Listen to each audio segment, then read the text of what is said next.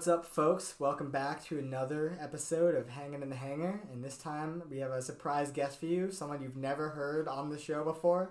It's Josh. Fishman. He's back, but as a guest. So we've been trying to get him on the podcast for a long time. Yeah, but we just keep having scheduling issues and having him have the guest host. Sorry, guys. I've been busy. You know how it is. Yeah. Doesn't like us very much. Doesn't want to hang in the hanger. You guys hung in your apartment one time. Yeah, Daniel. What you were out of town or something though? I don't remember. Yeah, something was happening. And we were supposed to have Fish on for our guest. Mm-hmm. I couldn't be on, so you and Fish got Colette to be your guest. Yeah. Mm-hmm. Then me and Fish had you to be our guest, and now the duo is back. With a special guest. And then next week, Josh will be back on to talk about you. Yes. Oh, yeah. Oh, wait. But, so this past weekend, we had a storm in Nashville. Kind of came out of nowhere. And all of a sudden, everything was just out of whack. All the street lights were down. Trees were down. People's power were out. How were you guys affected by that? You want to start, Daniel? I mean, I think you had it worse than me. I didn't know that you had it longer than me. Yeah. We were without power for, I think, it was like 13 to 14 hours, something like that. I can't remember exactly what time the power went down, but my wife was in the middle of a Zoom call. Mm-hmm. And so she went back through her calendar to see like when exactly that call was. And that call was supposed to be from like 12:30 to 1. And so the power went off at 12:30, I think, 1 o'clock on Friday afternoon. And then it came back on at like 3:45 a.m. in the morning, wow. On Saturday. And, dude, it woke me up, and I came out of the bed like a spider monkey ready to do some damage to something. Like, every light in our house turned on because I guess when the power went off, both of our like bedside lamps were on. The hall light came on, and when we don't have, if there's any burglars out there, disregard this next statement.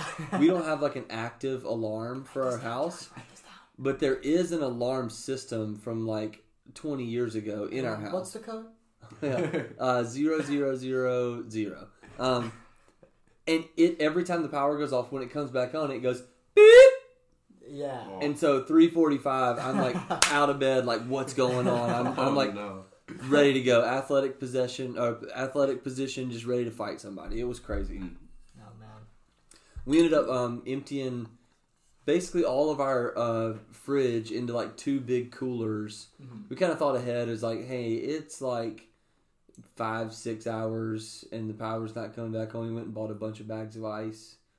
And we were looking on like Twitter and stuff, and people are like, yeah, there's like 100,000, houses or whatever or something in Nashville that are without power. We were like, yeah, we might not get power for a while. So went and bought a bunch of bags of ice and put them down in a cooler and put just, the milk, the cheese, the hot dogs, all that kind of stuff down in there. It was crazy. And Kyle, you had a similar experience, yeah? Yeah, well, I was at work, so everything should have been off in my apartment because I turned all the lights off at least. And I'm just at my desk, and I have windows behind me, and all of a sudden, like, the room just kind of goes dark, and then it just goes, like, bright again, and just, like, a massive downpour of rain just happens.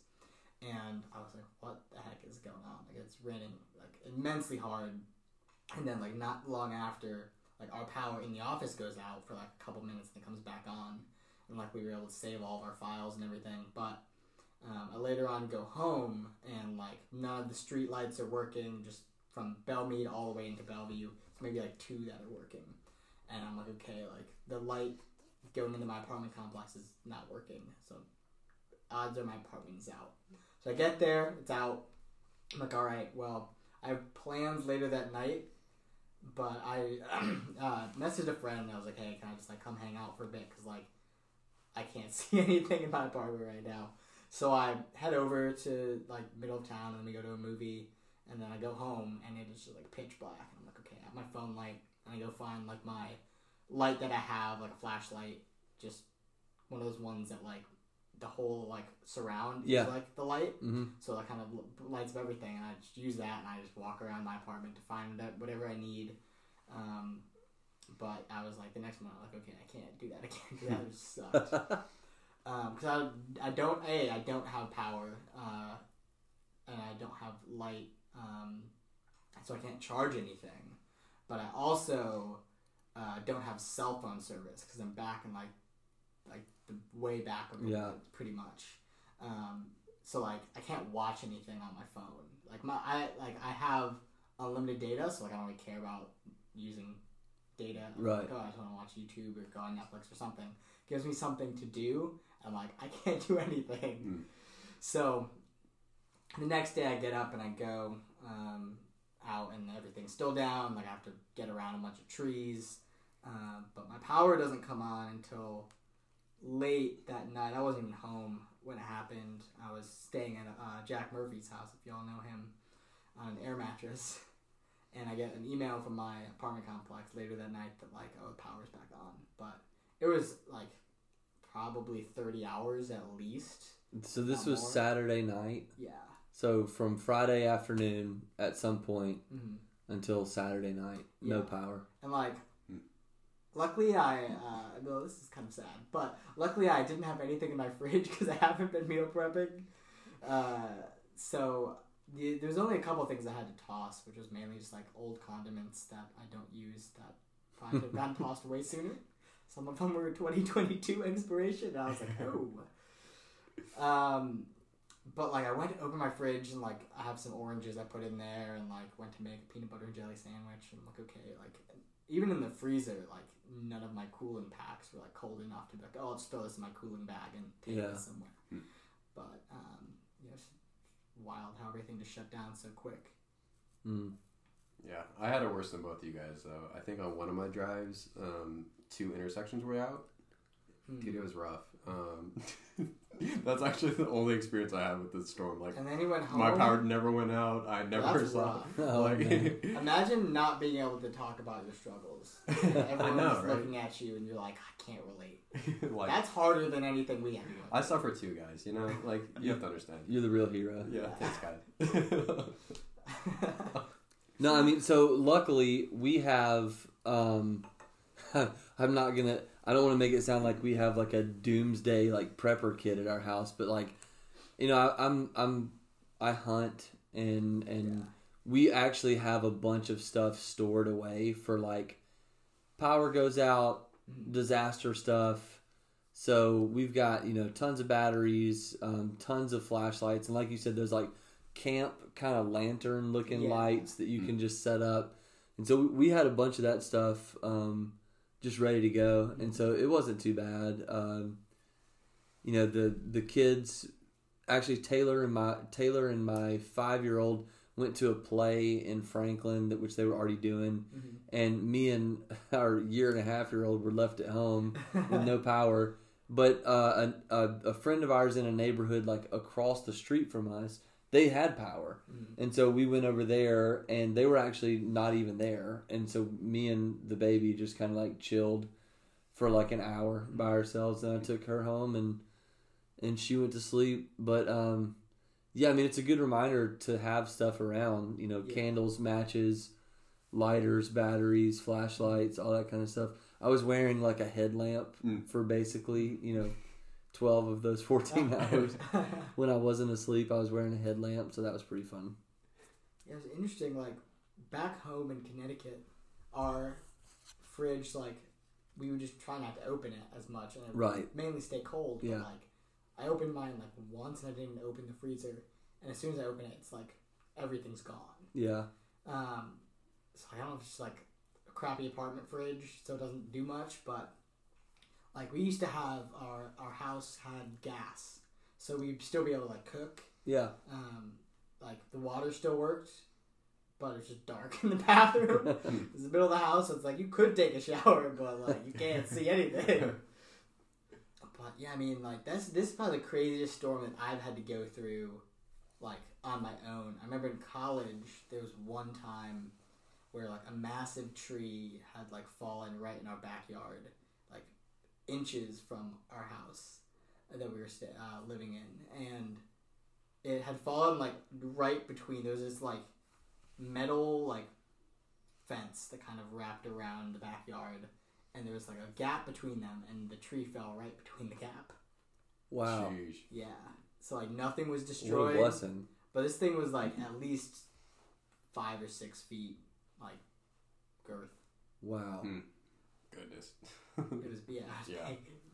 Very lucky. I feel like Kentucky has like bad weather frequently. Have you ever been in like tornado, power outage, like scary stories, stuff like that? So I'm like the worst person to ask about any storm stories because I've been so blessed my entire life.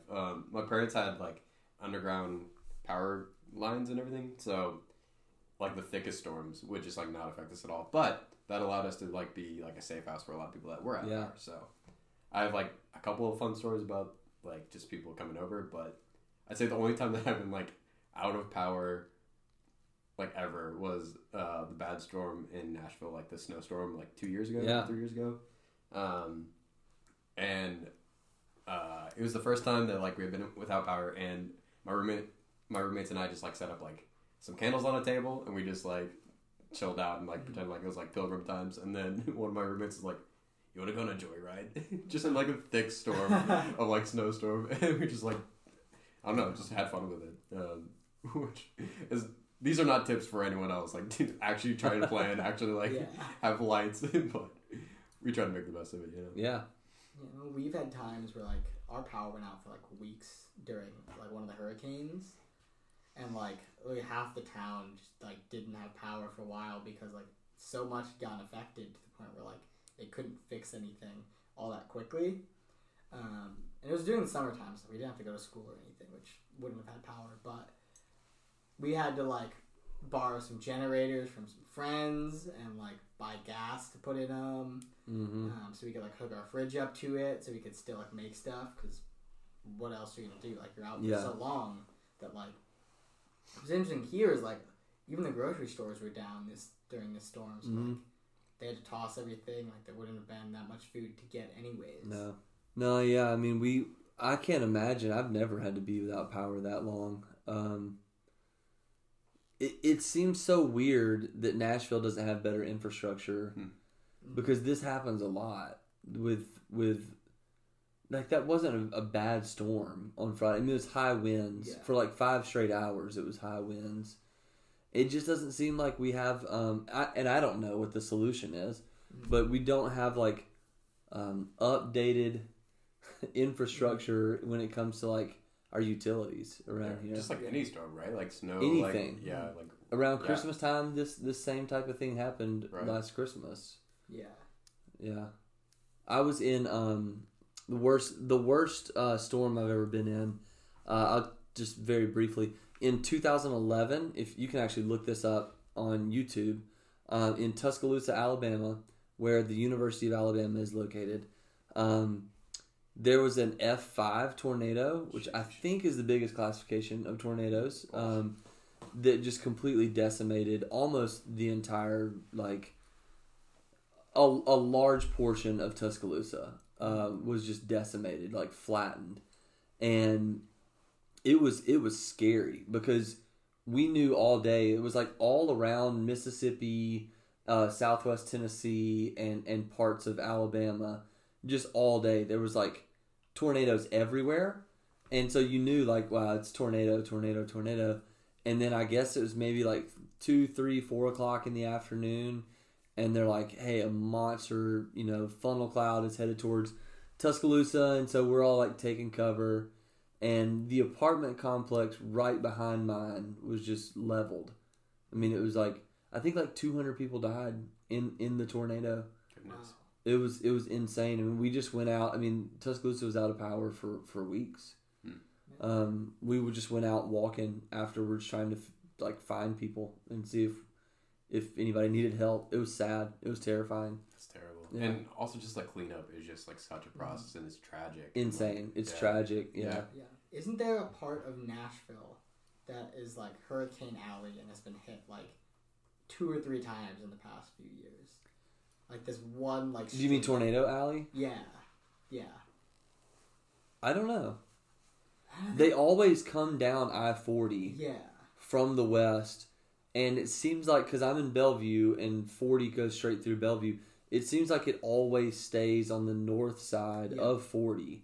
So maybe there is a section there, but I don't know. I think Paulson might have been telling me this. There's like a part of like northeast Nashville or like North Nashville that has this one area that has been hit at least twice. Where it just like funnels into yeah. It's like the area where like is most common for like the tornadoes to hit. Well, it has something to do with rivers because tornadoes don't cross bodies of water really. Usually they'll go back up. I don't know if you're a tornadoologist out there. Where's Lira when we need him? Yeah, where's Kyle Lira? Photosynthesis. But yeah, if there's something to that with bodies of water or like how the storm cell moves along rivers. Josh, you know things about computers. Tell us about tornadoes. Oh, yeah. I'll run a simulation or something. Yeah. Yeah, I don't know much about tornadoes. I remember in high school, they had us watch the like tornado movie, whatever that main one is. With like Jodie Foster? Yeah. For some reason. Twister, yeah. For some reason, they sat us down and were like, hey, y'all are going to watch this today. And we're like, it's from like 1994. And it was like a yearly thing they did. I was like, why are we watching this? Tornado awareness is real. I mean, I had never heard of a tornado in Connecticut until me and a friend were visiting one of my other friends in Maine one weekend. And on our way down, there had been a hurricane that had been affecting home. My parents were like, hey, our power's out. And we were like, oh, if we just stay in Maine, we won't have to deal with it. And no one was home at my house, so I was like, I don't really want to go home. Like, I'd rather just stay in Maine because there's nothing for me there. Like, our power would be out. I'd be chilling by myself at a house with nothing. But my other friend, his parents, like, oh, well, we want to make sure you're safe. I'm like, he's probably safer here than he would be if we went back. So, like, after the storm, we went down. And as we're driving, I get an alert on my phone. It's like, tornado warning. And I'm like, well, I don't know where this thing is, but we're driving the direction we're driving, so hopefully it's not over there. But this tornado apparently had, like, there's a mountain called Sleeping Giant in Connecticut that it apparently had just, like, decimated, pretty much. Wow. So, like, all these trails that people would hike on were just, like, gone. And I was like, okay, I'd never heard of a tornado anywhere near me until then. Wow. Yeah, they're scary. Ask Jodie Foster. She knows. Oh, goodness. Alright, do we want to do this game first or after the next topic? Oh, I don't care. Let's introduce it. Let's do it now. Okay. So we have a game that's going to kind of lead into the next topic a little bit. But essentially, I'm going to be naming a strange hobby or something associated to that hobby. And Josh and Daniel are going to have to guess what they think that it is. Do you have an example? Yes. So the one we'll start with is probably the easiest one. It is extreme ironing. Okay. So it's probably the easiest one to kind of guess what you think that is. Extreme ironing? Yep. Oh, this is the easiest one. Wait. So what am I supposed to guess? Like, what do you think? Like, what do you think this hobby is? Like, what do you think people do when they partake?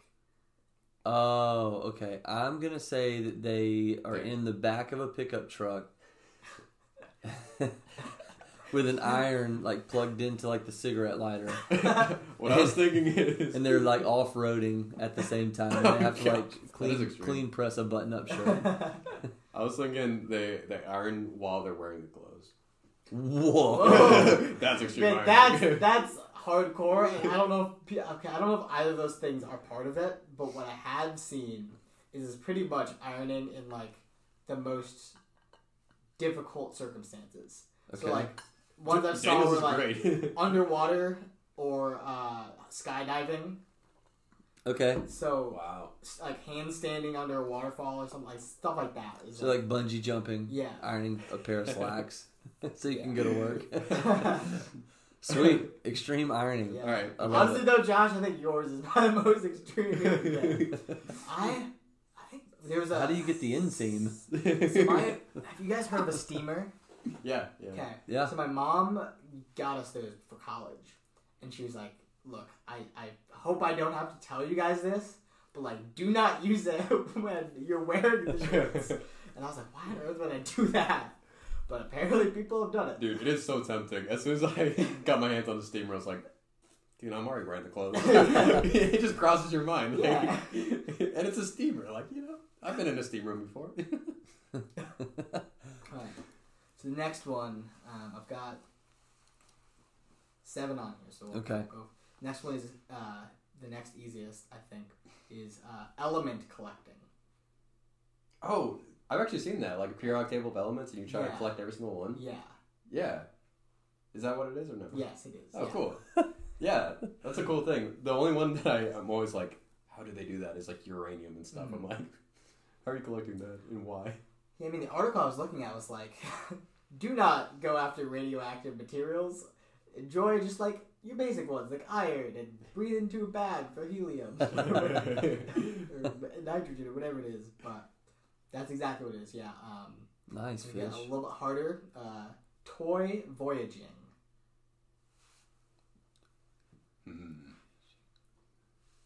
Alright. First thing that came to mind was like seeing how far you can take like a Hot Wheel car, you know what I mean? Like just seeing how far it can travel. You know what I mean? Okay. I think this is you're in a huge bathtub with like a toy pirate ship, and you're just make believe. You're just playing make believe. You're on a voyage. Okay. So your daughter's toy voyage. Yeah, all the time. yeah, 100%. So what this actually is, this isn't. None of you guys really got all that close. You got the toy part. Yeah. Okay. Good. You know it involves toys. Yeah, it does involve Okay. toys. Is where you send your toy on vacation. Okay. You don't go. You pay to send your toy on a vacation. What? This world is messed up. What happens when it gets there? Do people take it on a So they trip? send it to. It's not toy like Yeah, they have Toy to Story, mail it, you know. and then they have like whoever it goes to like film it or something. Okay. That's nuts. But like, imagine that's an actual hobby. spending your money so an inanimate object can go on vacation instead of you. It's not the weirdest thing that I've heard of people doing, but it's weird. That's up there. Alright, we're gonna get a little bit harder. The next one is noodling. Oh, this is where you stick your hand in a hole in the lake and pull out a catfish. Yeah, that's exactly what it is. Yeah. Of course he knows this. Yeah. Wow. What would you have thought it was, Josh? I was thinking like just having pool noodles on my arms and just like, flailing around with them. No, this can be very dangerous because if you pick the wrong hole, it's a snapping turtle. Or it could be an alligator or something like that. But it is an actual hobby, and I've seen people do it. And I would never, ever, ever do it because I would not stick my hand in a swamp hole under the water.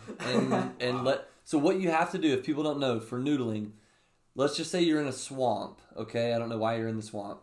But you're in like knee-deep, thigh-deep water. You're finding holes, and you are shoving your hand into a hole, closed-fisted, until a catfish like swallows your arm. Is that why it's called a noodle? Because your arm is like... Yeah. Okay. Yeah, and so once the catfish clamps down on your arm, you pull your arm out, and like, half of your arm is in this catfish's mouth, and you've caught a 60-pound catfish. Oh, man.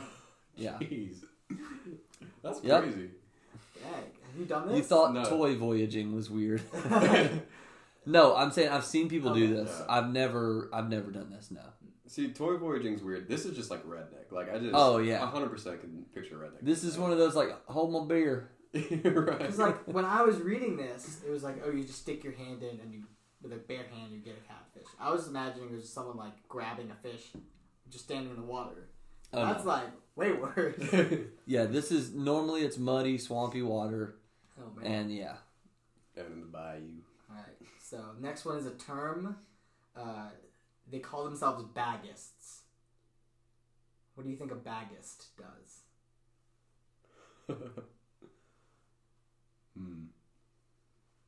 I'll take a shot. Go for it. Okay. So you know when you're at the grocery store. You just gonna say a bagging boy or something? Yeah. So this is when you have a natural or fabricated hatred or prejudice against people who put things in bags and carry them around. So it's like you see a lady walking down the street with a huge purse, you hate that lady because you're a baggist. Or like the high school kid at Kroger who's like, "Hey sir, would you like me to help you bag these things up?" And you're like, "No, because I hate you." Okay. That's a baggist. Alright. I unfortunately took it a similar direction. But it was like a prejudice on the type of bag. So like plastic bag is like yeah, it's bad for the earth. But then Gucci on the other side or something might be, whatever. Or maybe a renewable bag if you're A compostable bag? So this is someone who does collect bags. Okay. But specifically the in-flight sick bags. Oh, what? No. The world record holder has 388. Are these used? I don't know. 388. I'm hoping not. I'm assuming not. Okay. So just different flights. Yeah, I mean, I don't know. Do they have to be unique bags? I don't know. I mean, I imagine there's not 388 unique ones. I mean, if you fly like Southwest like 388 times, then you just get the same bag. Yeah.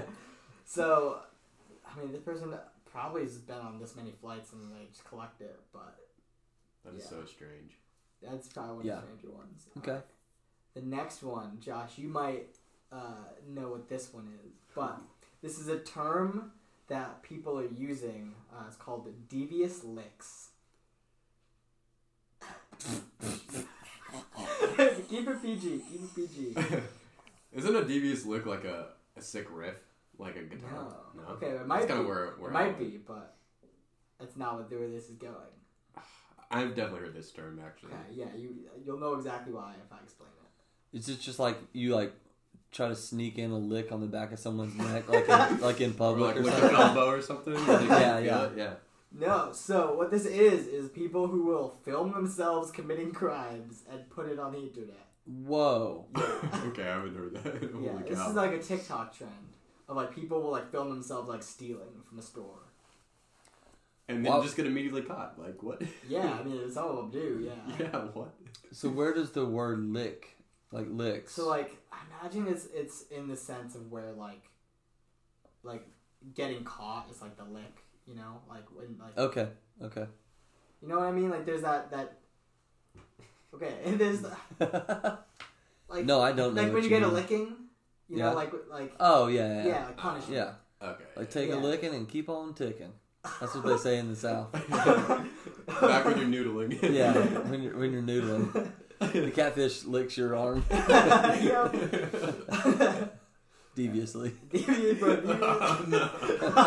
This is a catfish term for when you get noodled. They all roll back. Yeah.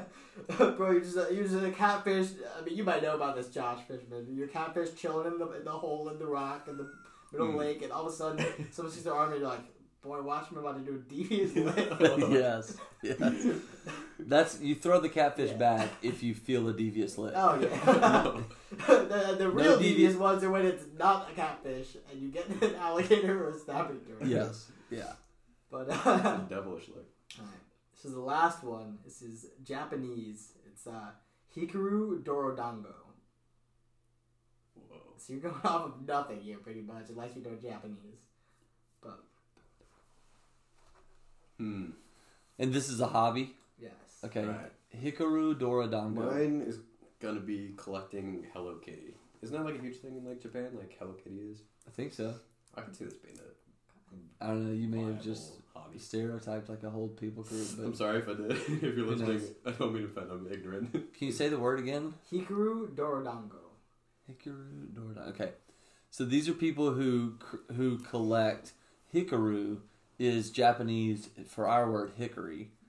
Dorodango is like door decorations. So Wow. Dorodango is a door decoration. So It's lucky that's so similar to English. yeah, so people walk around. What are the romantic languages? People walk around and they try to pinpoint doors made of only hickory, Mm.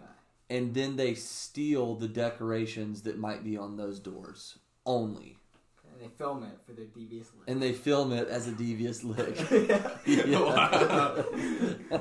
Someone combine all these hobbies in one. So, the English term for this is polishing dirt. So they find dirt and they make it as shiny as they can. Wait, I've seen that before. Yeah. You know, if you wash it, you just have mud. There's like a whole thing to it. You can like polish it so it's like you can like see your reflection in it, like dirt. Whoa. Yeah, it's pretty nuts. Also, I think there was one that people did with like dung.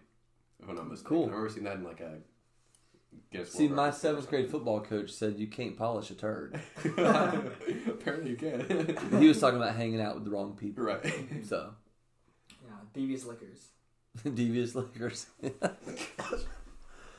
Oh, man. Alright, that's all of them that I've got. That's good. You guys heard of any other weird hobbies that like... I've started my own little hobby recently, which is just woodworking. I'm trying to learn how to do woodworking. Have you built anything cool yet? Nope.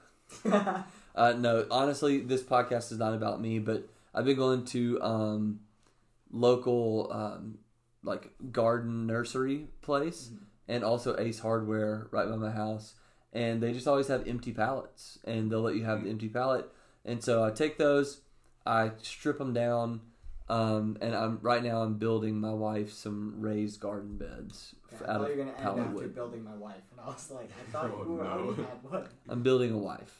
Yeah. So you're looking for a big scale because there's also like small scale woodworking, you know. Yeah, no, I'm talking like about 6 just like pieces or- projects around the house. She wants me to build a fence to like, so that our garbage cans can't be seen. Okay, we had to build one of those for one of our jobs. Okay. Where we essentially like, you had to make it low enough that they could still throw stuff in there, Okay. but high enough that you can't see it. I was like, I just planted 4 bushes last year that were supposed to cover the garbage can. Right. And now you want me to build a fence. But yeah, I'm just having fun with it. Yeah. Just in the garage for the last 2 weekends, cutting and measuring and No, Just imagine trying to get used to all of that's how Noah felt. yeah. And God was like, "Hey, I need you to build an ark." He's like, "I have done this for 2 days. Like, Yeah. my wife wants me to build a fence. Like, I don't know how to do that. Like, you think I'm gonna be able to build this You should ark?" see the birdhouse I tried last week, God. No, it's fun. I like being out there. It's fun and just new hobby. And it's cool when like a hobby has like a function to it, right? Like Yeah. at the end of the day, you have like flower beds or like something cover your garbage can. Equally important. Yeah. No, like actually, like my old roommate, he was also into woodworking and he like built us a table. And then when he moved out, he just left it for us. So that's it's cool. still like this legacy. And then we've been having fun with it too. Like when people visit or when a roommate moves in, we'll like sign underneath the table. So it's just Oh, cool. it's just a great thing that he's left for us to carry on this tradition, you know. Yeah. You've got some similar hobbies where you create things, Josh. I do. I'm actually, if you can hear ASMR here, I'm wearing some rings that I've made out of spoons. It all started when I was at my old apartment complex and I saw a hex nut just like sitting on a trash can, and then just this thought like popped in my brain. Where I'm like, someone could make like a hex nut ring, right? Like you can make a ring out of that probably. And then, so I didn't take that one, but I went to the store and I got another one. And then I just like got some files and I like was like filing this hex nut for like 6 hours straight. Like not even kidding. I was just like working. And then it fit on my pinky. And I was like, this is taking way too long. Yeah. So I went up to Lexington that next weekend to visit family. My dad has a Dremel tool. I just tore out the inside in like 30 seconds instead of 6 hours. And then filed up the rest when I got back. And I was able to make a ring out of it. And then that started my whole process of like making rings out of other things. And then I got into spoon rings after that. I once found a gear on the ground outside high school. I was like, oh, this will make a cool ring. And then you quickly realize, if I close my fingers, it hurts a lot. Right, yeah. Yeah, there are some rings that do have like gears in them where they'll like spin or whatever, but maybe not. Unless you like dole them out or something. Yeah. That's incredibly cool. Thanks. So where do you find the spoons? Like, where are you getting these spoons from to make rings? Usually antique shops. Okay. There's one in Franklin that is the best one for sure. That it's not the one that's next to like the Harpeth, but it's the one down the street a bit. Okay. And that one just like I always love going there. It just seems like it's different every time. And then my favorite one is made out of like pure silver. So it's been my like probably my favorite ring that I've ever made. But it's also the most costly. It was like most of these cost like $2 per spoon. That one was $28 on its own, so like 10 times the price. But it turned out really well, so I'm happy about it. And then that following Christmas, my siblings got me a wood ring making set. So now I make wood rings. Have you tried turning your rings back into spoons? After kind of take off the head of them, I don't know if they're too useful. Making some spoons. Wait, so you've been doing some woodworking, like making rings? Yeah, very small scale. And okay, yeah. Cool. And That's very cool. Also been trying to like transfer it since I already had the Dremel for this stuff. Yeah. I was hoping that I could like use it for like woodworking. Yeah. Like small scale like that too. So how are you bending these? It used to be just like brute force essentially, where like I got this tool that you can fit in your hand, and then you just like squeeze as hard as you can, and then it'll just like shape the metal into a circle. And then eventually, like this past Christmas, I got a big old one that's supposed to like lock, like you can like screw it into like a piece of wood or something, so that the wood won't move, and then you can like use your whole like shoulder into it. Oh, cool. But my experience so far has been that it breaks out of the piece of wood and it's completely useless. So that's been a blast. So I spent a lot of money on that for nothing. But it's okay. Joys of hobbies, you know? Yeah. So Josh, you have a few other hobbies as well. I know you gave us kind of a list earlier of different things you do, including Rubik's Cubes and computers, I guess. And computers and chess. Chess, and, yeah. Yeah, the Rubik's Cube one was kind of because of my dad. He had an old Rubik's Cube at my house, and then I was like, I want to learn how to solve this. And then I went to a small like high school, so this isn't as impressive, but like it like started like a Rubik's Cube like revolution at my school. Like like everyone in my class was learning how to solve a Rubik's Cube because all my friends in junior year of high school, we all started learning how to do them. Yeah. Isn't there like a system that you can follow to like solve it every time? Mm-hmm. Okay. Yeah, I use the beginner's method, so you can, if you're like really good, you can solve it in like, I think the world record's like 30 seconds or something. Whoa. But the other methods, like the Fuller method, I think it's called, is like the one that people use for like 4-second solves. Oh my goodness. Yeah, those are nuts. But yeah, for a little bit, like even in college, I started just getting into like, I feel like hobbies were my hobby for a little bit, where I just like tried out like rock climbing, and then I tried out calligraphy, and tried out competitive eating, and just random things that I just like wanted to get my hands on, just try out and see. And it's just fun getting into a hobby, you know, like it's like the Dunning-Kruger effect kind of thing, where you're like, okay, like I feel like I know almost everything about this, and then you realize how dense and deep it can go. Yeah. And you realize how much you need to like keep the hobby going and everything. Have you considered taking your woodworking and metalworking skills and making your own chess pieces? Whoa. That'd be pretty nuts. I do not have like surgeon-like precision, so I feel like it would be very shoddy pieces if I were to try that. But I did get a mini lathe recently, so maybe I've got better odds at least making like a pawn or something. I've heard like knights are like impossible to make because of all the detail and how weirdly shaped they are compared to every other piece. Yeah. So at this current moment, I do not dare try to make something like that. But yeah. So you said chess is one of your hobbies. How often do you play chess? Daily. Daily? Yeah. It's like online against people? Yeah.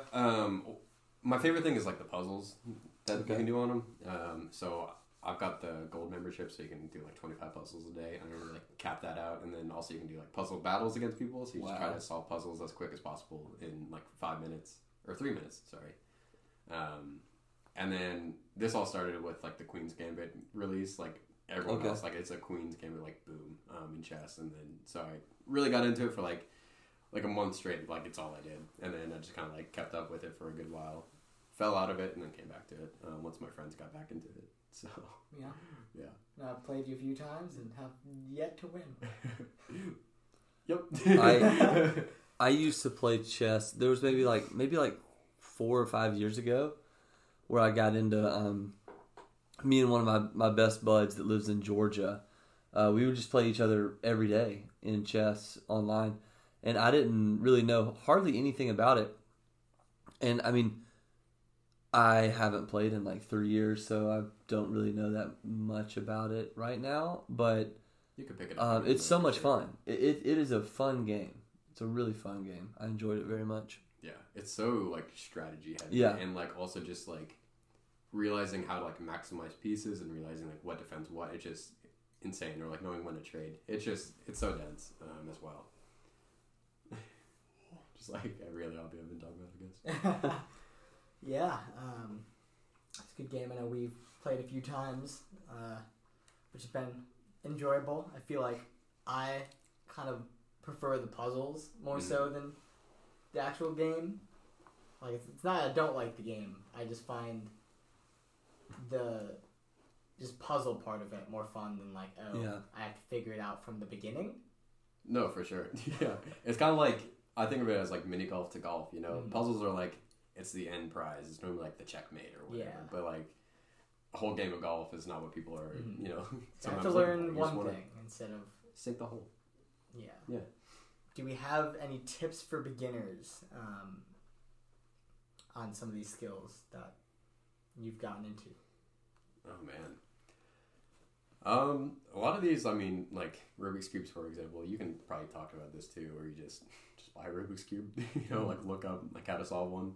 It's pretty straightforward, but other ones like ring making or calligraphy or whatever, sometimes it can like depend on your tools and, you know, like really diving in, watching tons of YouTube, just like really learning to love the process as much as like the end product. I feel like computers is kind of a big thing for you as well. So your line of work. Do you feel like that's something that started as a hobby, or like how did you get into that? That's a good question. You can ask my parents. Ever since I was a kid, I just loved like pushing buttons, and like it's gotten me into like trouble where I've like set off alarms because push Daniel's buttons every day. Yeah, right. For real. Pushing people's buttons. Yeah, those are my favorite buttons, I think. And then, so once our family got like a computer, and I saw a keyboard with literally like 80 plus buttons, I was like, just in heaven, right?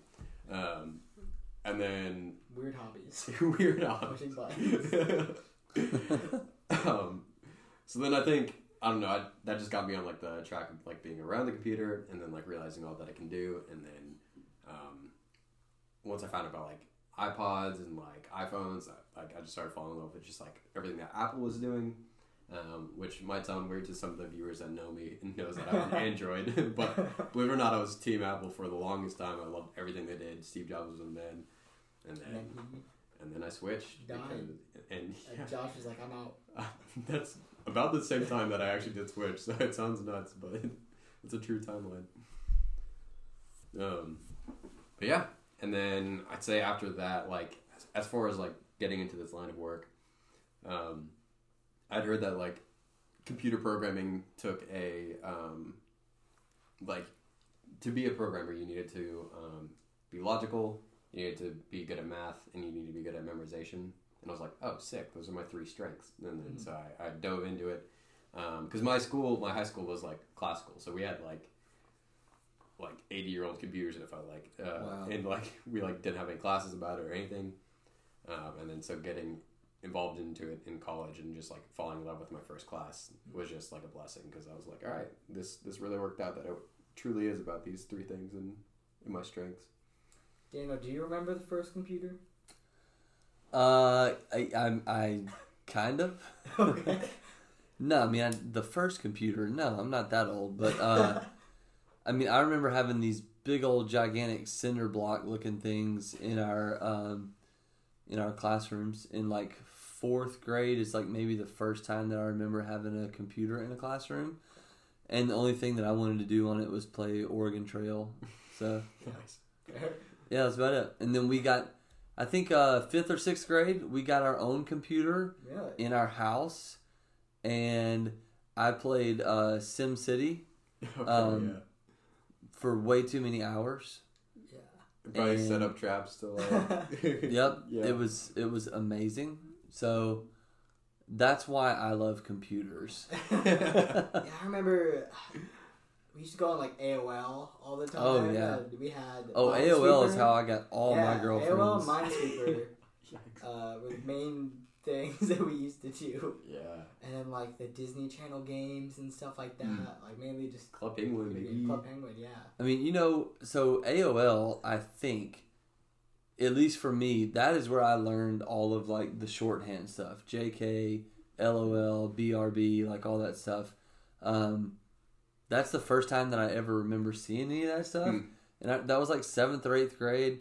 And you had like dial-up internet. And so it would take like 15 minutes to connect to the internet. Oh, yeah. You'd be like chatting with your girlfriend on AOL. And your mom would like pick up the phone to call someone. And you're like, Mom, dang it. You know, because if she's on the phone, then the internet is down. Yeah. You know, because you have dial-up internet. So, AOL was great. It's so weird to think nowadays that like those things were connected at one point. You know? Yeah. Like what does phone have to do with A internet, landline. right? Yeah. I remember too, like in middle school, we would play a bunch of like mini clip and like those games, Those are so and like it was so slow like that too, where like I could make a move and then I would like go and do something for like 3 minutes and then come back and finally it's loaded to the other side. Like it was slow process, slow gaming. But we didn't know it was slow. Like at the time, Right. you were like, "This is amazing." Right. Yeah. It was normal. That's a weird thing. Another hobby of yours is going to concerts and playing music. Mm-hmm. Guess the question I have is first concert, best concert. Wow. What counts as like a first concert? Like, can it be a festival, a music festival? Could be. I think so. Yeah. They had these huge things in Kentucky called Ichthus. Have y'all heard of the Ichthus festival? No, but some of my friends in college lived in a house that they called the Ichthus. Okay. Wow. No, Maybe I've that's heard where that I word. went. I've heard that word before, but no. Yeah.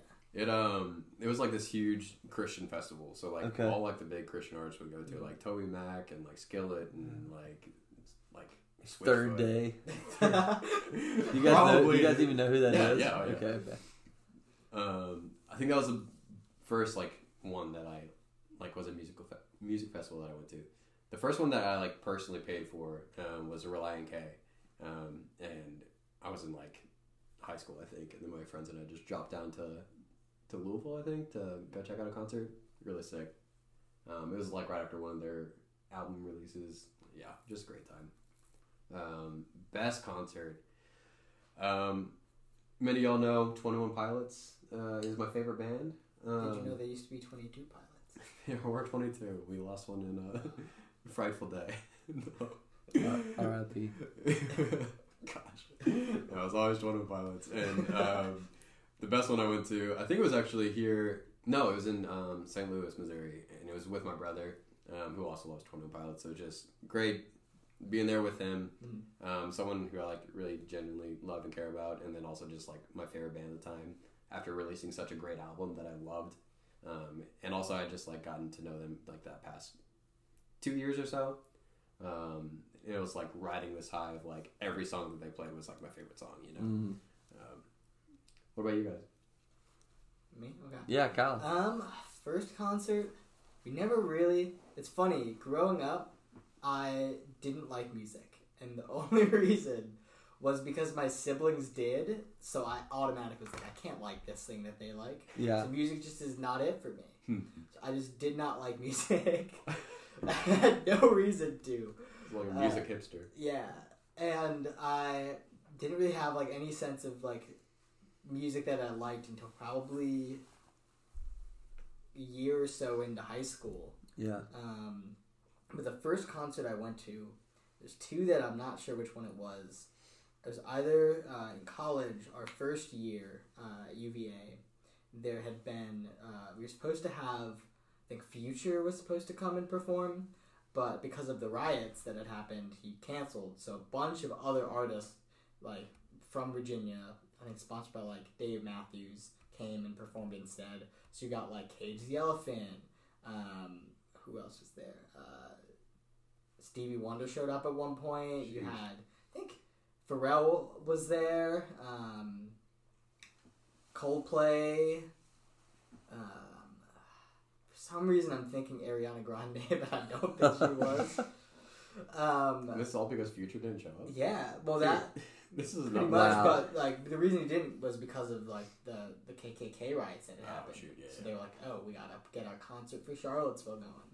Yeah. So, I remember me and my roommate went, and I had left because like, okay, I have a thing that I have to do for tomorrow, homework wise, and then like Stevie Wonder showed up, who no one knew was coming, and it's like, dang, I missed that. Yeah. But Wow. the other one is we went to Imagine Dragons. Which was I think it was either before college or like right after my first year, which was fine. Like they're fine. I don't love them, but the first one that I paid for myself was the Backseat Lovers is my favorite band, and they were playing in Brooklyn about a couple weeks before I moved to Nashville. Mm-hmm. So I got a couple friends, left work for the day, and we went down to go see them, and it was great because they were just like so good live because they're just fantastic on the guitar. Yeah. So they just do a lot of really cool stuff. But I think that one could either be the best one, but I think the No Kahan concert we went to was great. Yeah, we saw what's their face? One Republic and Need to Breathe were brilliant. They have like a lot of really cool stuff that they did during their concert. Those are probably ones that I'd rate pretty highly. Yeah. That's awesome. Yeah. Sounds like a lot of fun. My first concert, I'd say first concert, I guess I'm classifying it as like a concert that I wanted to go to. You know, like I had been to like, barbecue in the park down by the river where like the bluegrass band is down there playing. But the first concert was my dad took me and one of my buddies to go see Leonard Skinner and ZZ Top in Huntsville. I think I was in either 7th or 8th grade. I was somewhere in middle school, and it was awesome. It was awesome. It was so cool. But I didn't really like know that world existed. I loved like you didn't get to see any of the halftime shows. Oh, I loved the Southern rock, classic rock type stuff, but it was just seeing. It's kind of eye opening to see like everybody here is like 55 and obsessed with a band from like 30 years ago. Yeah. And now, like, my favorite concert that I've ever been to, two come to mind. I'll say that the first one is like the coolest concert. So there's this music festival in Orange Beach, Alabama called the Hangout Music Festival. It's like Gulf Shores, Alabama. It's called the Hangout Music Festival. And it was like either the second or third year. I can't remember. We went both years. We went year 2 and 3 that they had it. And one of the years, CeeLo Green was supposed to play, but he just didn't show up. And the Foo Fighters were playing after CeeLo Green. So there's a crowd. There's no concert on stage. So the Foo Fighters just come out like an hour and a half early and just play an hour and a half's worth of covers. No. They're playing like Pink Floyd, Leonard Skinner, like Led Zeppelin, just all kind of like just doing covers. It was the coolest thing I've ever seen. So and this fun. is the freaking Foo Fighters. It's not like some like bar band that's like, we'll go get airtime. Yeah. No, they're like, hey, there's thousands of people out there on the beach that don't have a concert because CeeLo Green's a jerk. And that's like the concert y'all went to where someone didn't show up for a few hours and then the DJ just had to keep playing, which is vastly less interesting. 2 Chainz, yeah. It was Waka Flocka open, and he knocked it out of the park. Like, I'm not really like a huge Waka Flocka, but he's so high energy, so much fun. Okay. And then, we waited, I think, an hour for 2 Chainz to, maybe 2 hours for 2 Chainz to show up. And then he plays for like an hour, and it is garbage. Like we like are all like just trying to leave, and there's like someone making a ruckus in front of us in the mosh area. Like it was just a terrible time, not worth 2 Chainz at all.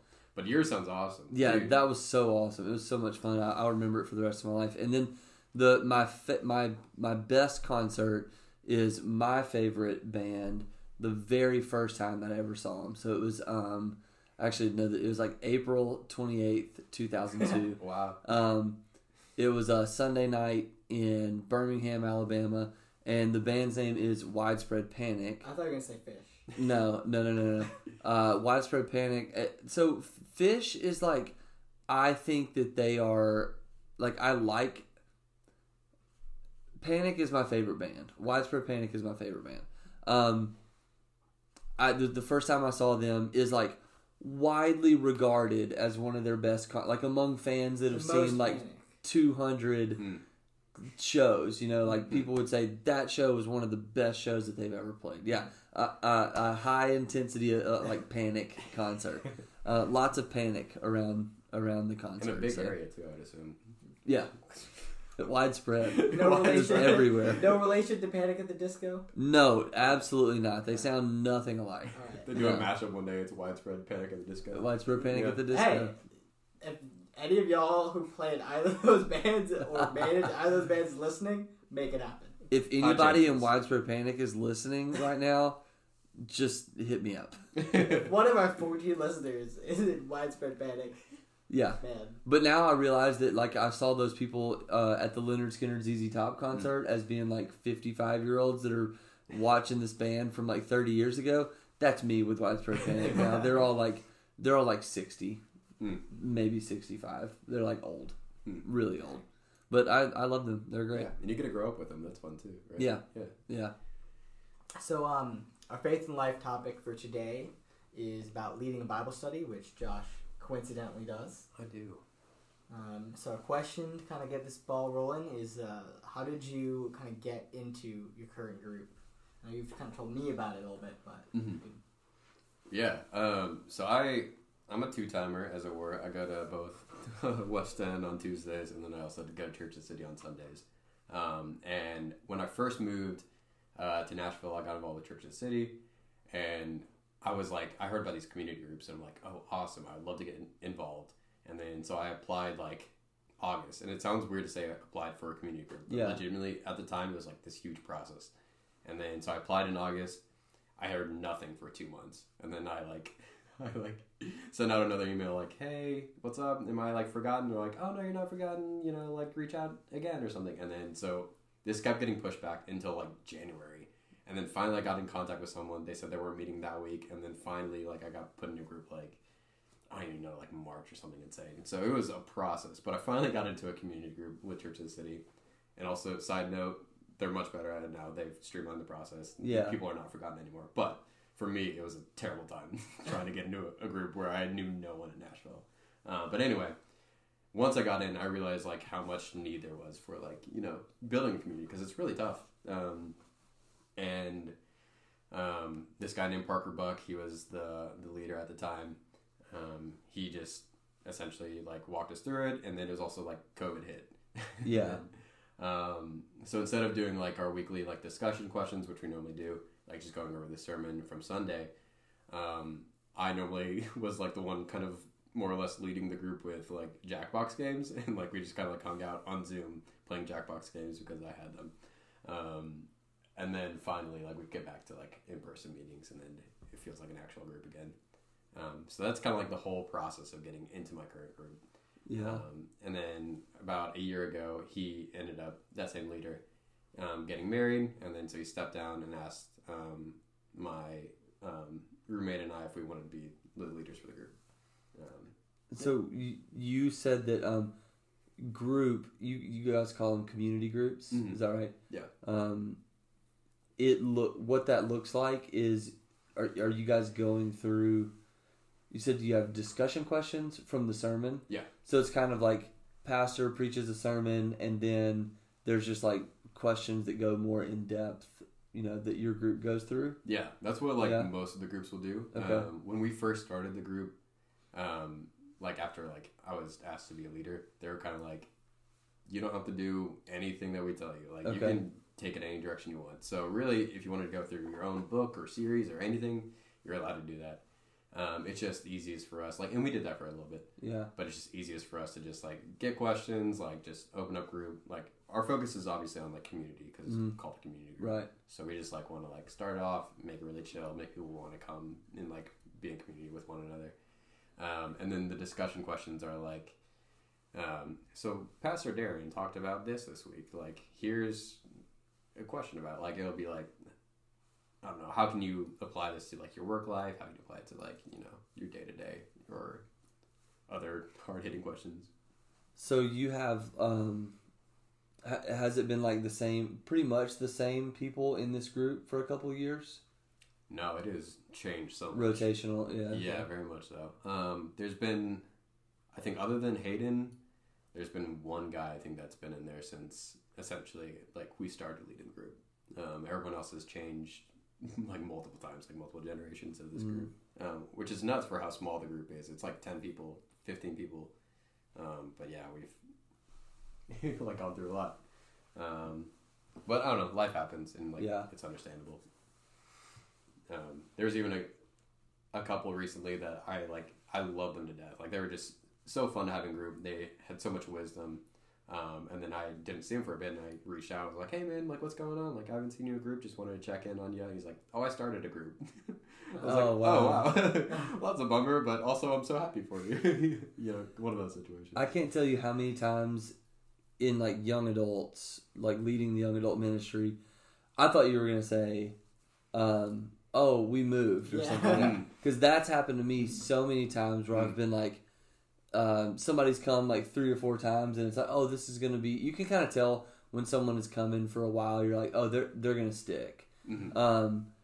And so like somebody will stick and I'm like, oh, cool. And then I won't see him for like a month or two. I'm like, hey dude, just checking in on you. Just let me know if you need anything. And he's like, oh, I actually live in like Oregon now. I'm like, oh, okay, cool. See ya.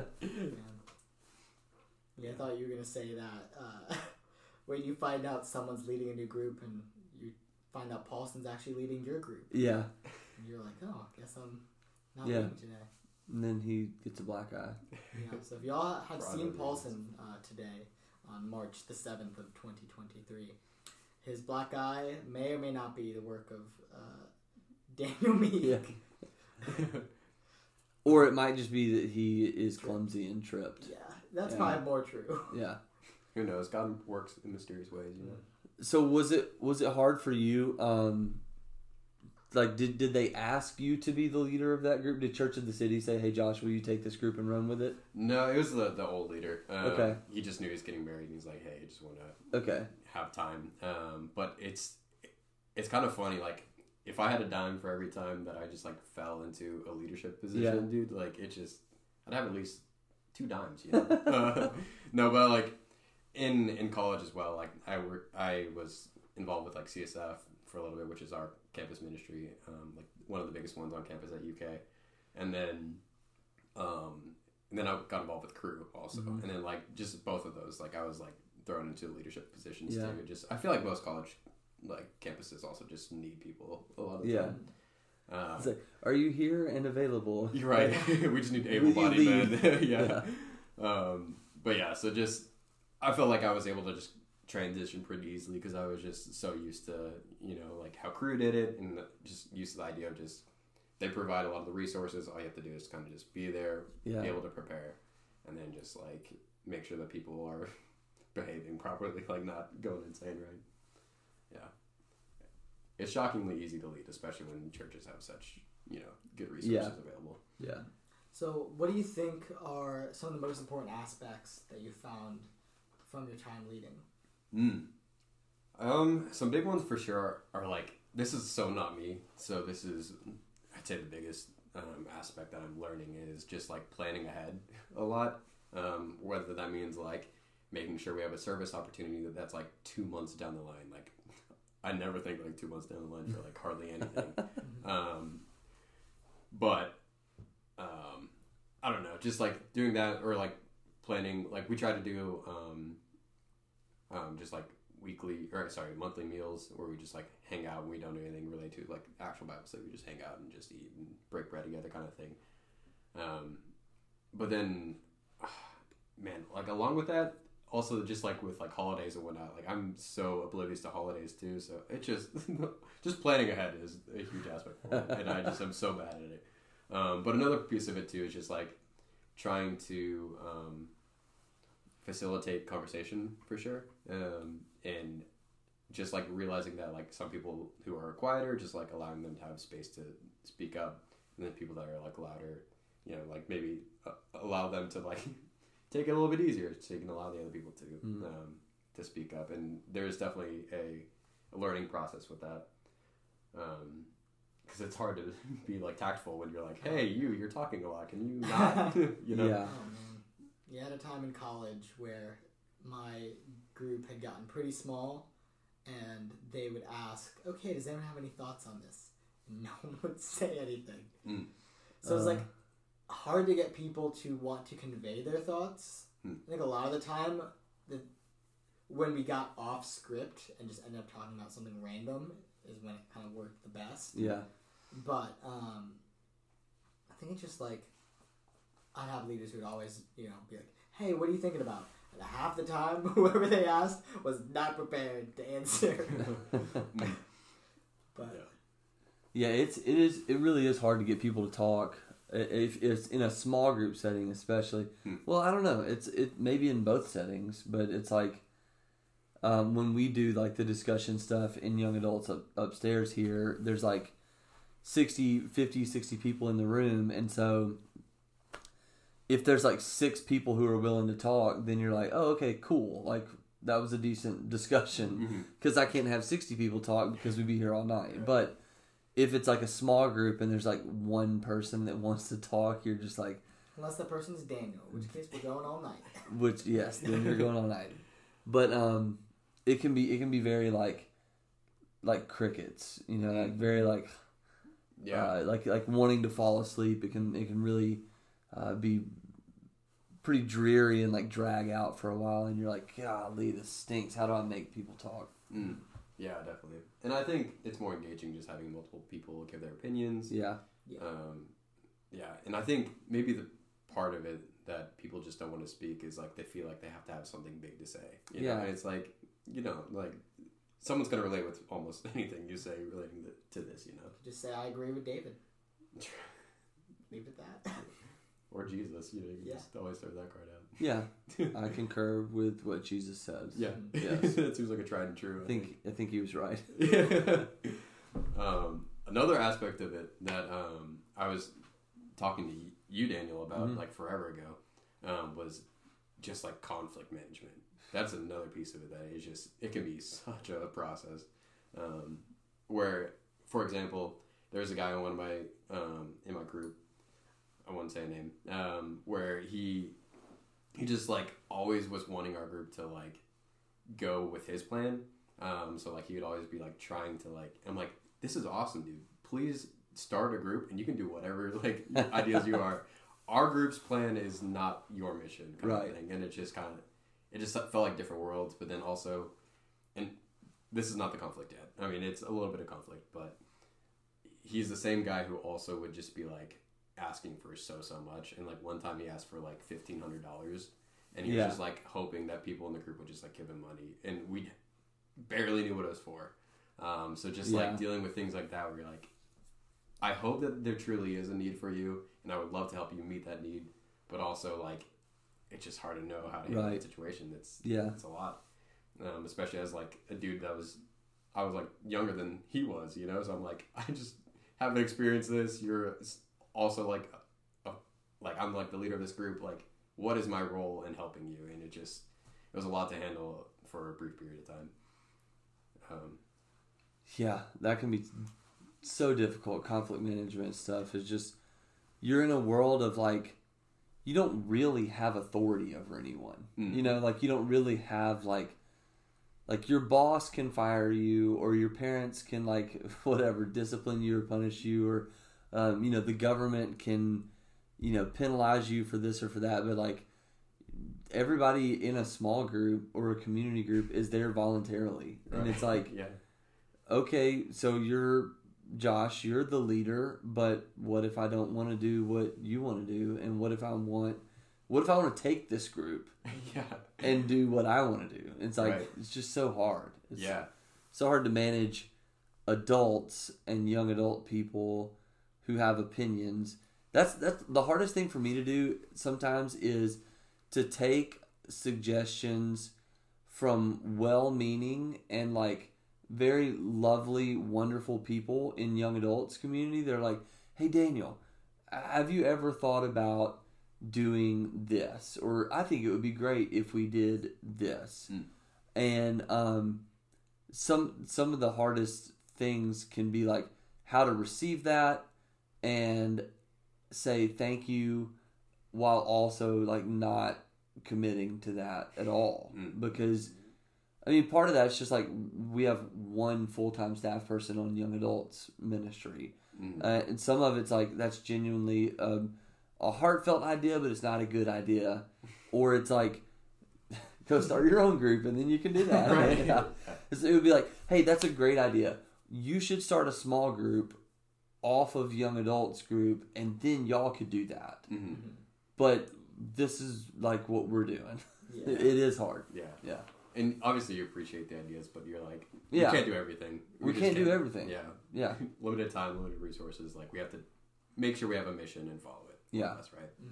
And people need to be aware of that. Like, I mean, if you're listening to this, like, you know, like, just figure out how to lovingly encourage those people. If you're in a church group or something, like, the people who are leading and facilitating, they need, like, encouragement and affirmation. And they will ask you if they need help, like, coming up with ideas or, like, direction or, hey, what's your opinion on this or that? They will. So, just food for thought.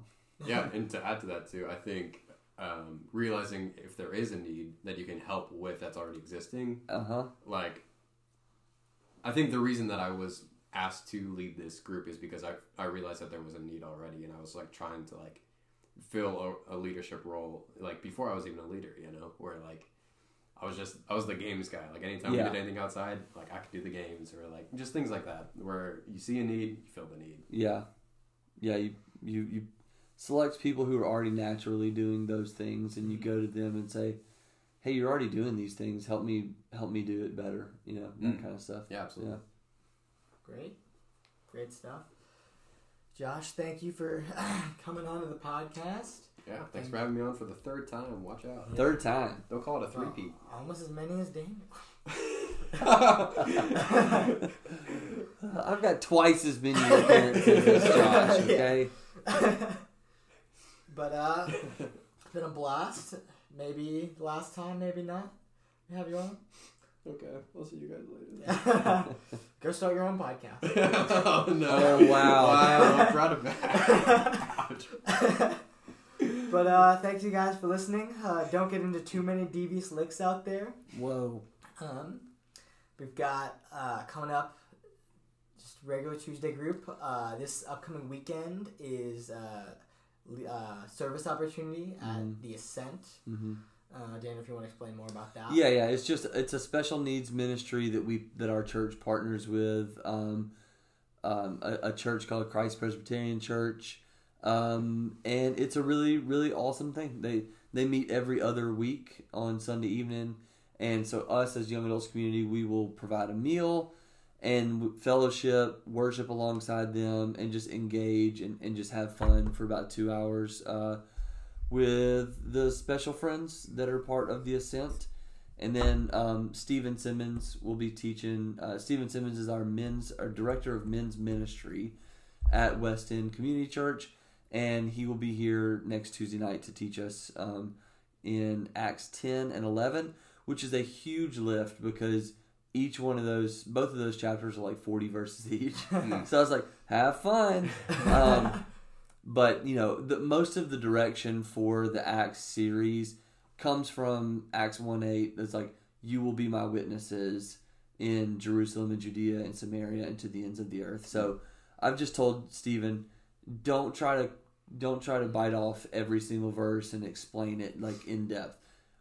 Use the template of like, how can we be witnesses and how can we put things in our pocket to go out to the end of the earth. And so, you know, I think it'll be great. Stephen's a great teacher. He just got officially ordained last Sunday in the PCA, which is a huge deal. So he's a smart guy, great teacher, good friend. Great. All right. Thanks, guys, for listening. Take it easy now. Bye.